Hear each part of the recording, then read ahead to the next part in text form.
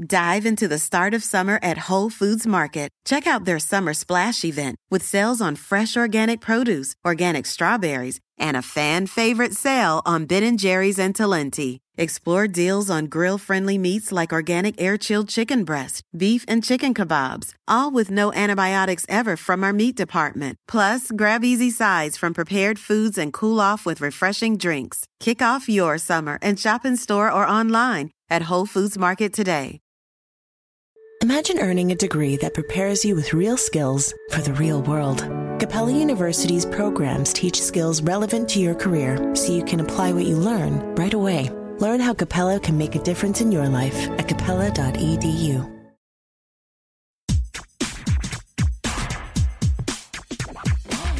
Grammar Girl here. I'm Mignon Fogarty, and you can think of me as your friendly guide to the English language. We talk about writing, history, rules, and cool stuff. And today we'll hit heavy on the history with a segment about the Ides of March. And then, in honor of St. Patrick's Day, we'll talk about some fun Irish phrases.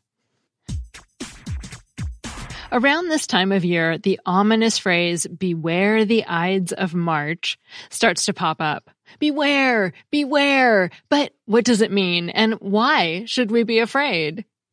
The Ides of March is March 15th, and the phrase telling us to be wary comes from Shakespeare's play Julius Caesar, in which a soothsayer emerges from a crowd to warn the Roman dictator with the now famous words, "Beware the Ides of March."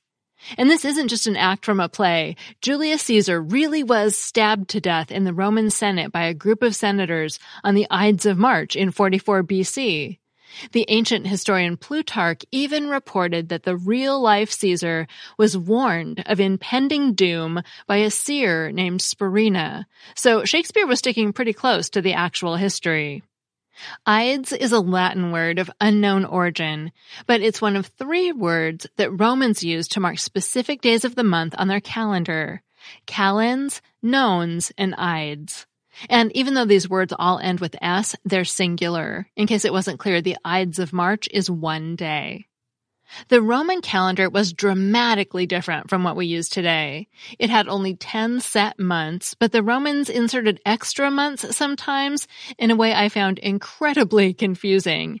And it isn't just me. The last year before their calendar was reformed is referred to as the, quote, last year of confusion, unquote. The key point for us is that their calendar was tied to the phases of the moon, and the Ides was the date of the full moon, and generally marked the middle of the month. Every month had an Ides, not just March. For example, the printer William Caxton referred to the Ides of July in a citation in the Oxford English Dictionary from 1483, and that would have been a normal thing to do at the time, just like we'd refer to the 15th of July. In some months, the Ides was on the 13th, and in others, like March and July, it was on the 15th. Calends was the first day of the month, and it's the origin of our modern word calendar. And nones was the 5th or the 7th day of the month, depending on the month. It was always 8 days before the Ides, but the way the Romans counted it, it was 9 days, which is why the name will remind you of the number 9, nones. They used inclusive counting, so that would be like us saying our week included Sunday, Monday, Tuesday, Wednesday, Thursday, Friday, Saturday, and Sunday again, that the week ran from Sunday to Sunday. According to the Oxford English Dictionary, the days after the nones were reckoned forward to the Ides. So people would refer to a date such as October 11th as the 5th of the Ides of October, because it was 5 days before the Ides, counting inclusively. The 5th of the Ides of October, 5 days before the Ides. And as an aside, it's because of Caesar that we celebrate the New Year in January. According to History.com, March 15th was the beginning of the new year on the Roman calendar, but Caesar changed it to January 1st about 2 years before his death as part of his major calendar reformation project, which made the calendar year more accurately match the solar year. So we say beware the Ides of March because it's the date Julius Caesar was murdered, and Shakespeare immortalized the phrase in his play about those events. But I think from now on, at least for me, it will mean beware having to figure out the organization and dates of the Roman calendar.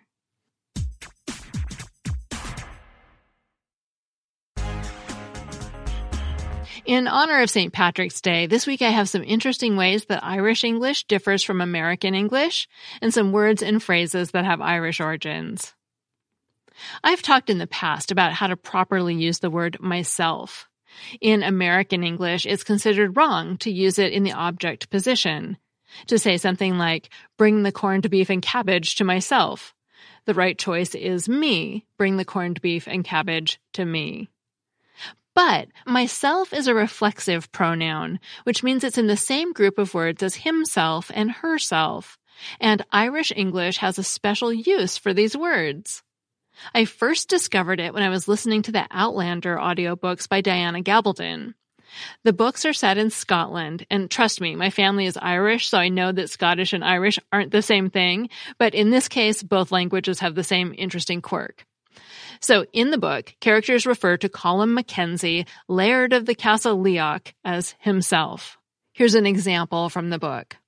Well now, that's very grand. Now you've just time for a wee bite, and then I must take you to himself. Himself, I said. I didn't care for the sound of this. Whoever himself was, he was likely to ask difficult questions.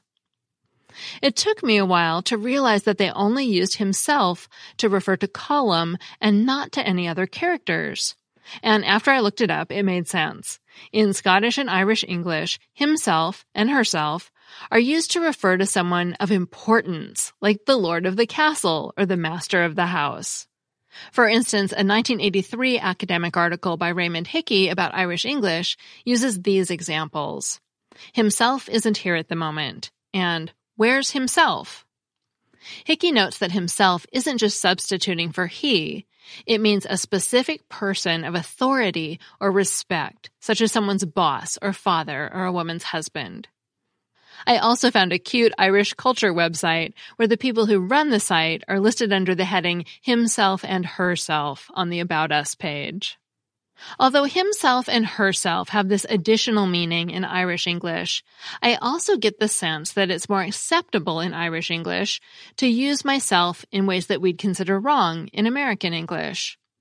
For example, the Oxford English Dictionary entry for myself notes that using the word as the object of a verb is archaic, except in Irish English. That would be a sentence such as, he brought myself some corned beef and cabbage. I also found a blog about Irish language and culture called A Bit Irish that has some examples of how myself is used in Irish English. For example, the writer says, you'll often hear, myself and Tommy went to town, rather than Tommy and I went to town. And as an aside, one thing you'll notice if you start researching Irish English is that it's often called Hiberno English, and so I looked into why. It turns out Hibernia was the Roman name for Ireland.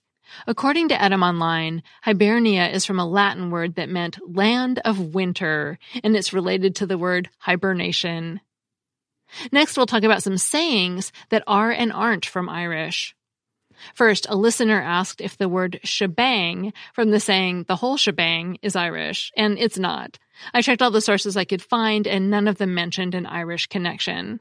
A few suggested it might be from a French word for a type of bus or wagon with many seats. But smithereens from the phrase blown to smithereens is from an Irish word that means small fragments. A couple of sources say that the "een" suffix on the end may have the same diminutive meaning as it does on the end of the names Maureen, Noreen, and Colleen, which is actually my middle name. The idiom on the pig's back is a translation directly from Irish. According to the Oxford English Dictionary of Idioms, it means living a life of ease and luxury, or being in a very fortunate situation. The PhraseFinder site says it's been in use in Irish since the 17th century and in English since the 19th century. People often think it's related to the American phrase to live high on the hog, which seems to have come from the idea that the cuts of meat from the pig's back are more desirable and expensive than cuts from other parts of the pig. So wealthy people were more likely to eat meat from the pig's back or high on the hog. Unfortunately, there's actually no evidence that the two phrases are related, and it's more likely they arose independently. The sources I found don't think the Irish phrase comes from the idea of expensive cuts of meat, but they also don't know where it comes from. It's definitely Irish, but it's also a mystery. One possible clue that it may come from a more literal riding on the back idea is that there's also a reciprocal phrase saying the pig is on your back that describes having a hard time. And to create a pig trifecta, I'll end with this Irish saying, the pig's tail is part of the pig, which means essentially the same thing as the English saying the apple doesn't fall far from the tree, meaning generally that you're as bad as one of your parents. So I hope that you enjoyed this segment and that you find yourself on the pig's back this St. Patrick's Day. Finally, instead of a Familect this week, I have the winning poem from the National Grammar Day Twitter Poetry Contest. It's by Brittany Constable, who goes by Constable Writes on Twitter and describes herself as a Californian living in the Midwest with a mild-mannered secret identity in tech support. And I'm pleased to be able to present her reading the poem herself. Hi, this is Brittany Constable, the winner of the ACES Grammar Day Poetry Contest, and here to read my poem. I know sentence, word, and paragraph, and every rule that makes them. When I know all there is to know about these rules, I break them. Thanks, Brittany, and congratulations. And thanks to everyone who entered the contest. Brittany's poem was chosen from more than 100 entries. I'm Mignon Fogarty, better known as Grammar Girl. You can find articles that go with each podcast segment at my website, quickanddirtytips.com. And you can find me on Twitter and Facebook as Grammar Girl. And now I'm also on TikTok as The Real Grammar Girl. Thanks to my producer, Nathan Sems, and that's all. Thanks for listening.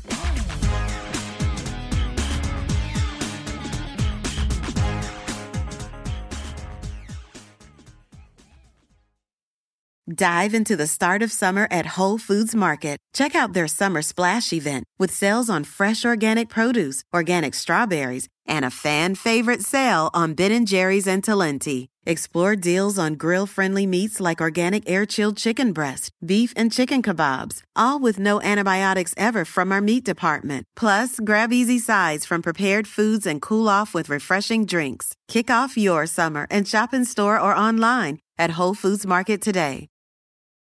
Imagine earning a degree that prepares you with real skills for the real world. Capella University's programs teach skills relevant to your career so you can apply what you learn right away. Learn how Capella can make a difference in your life at capella.edu.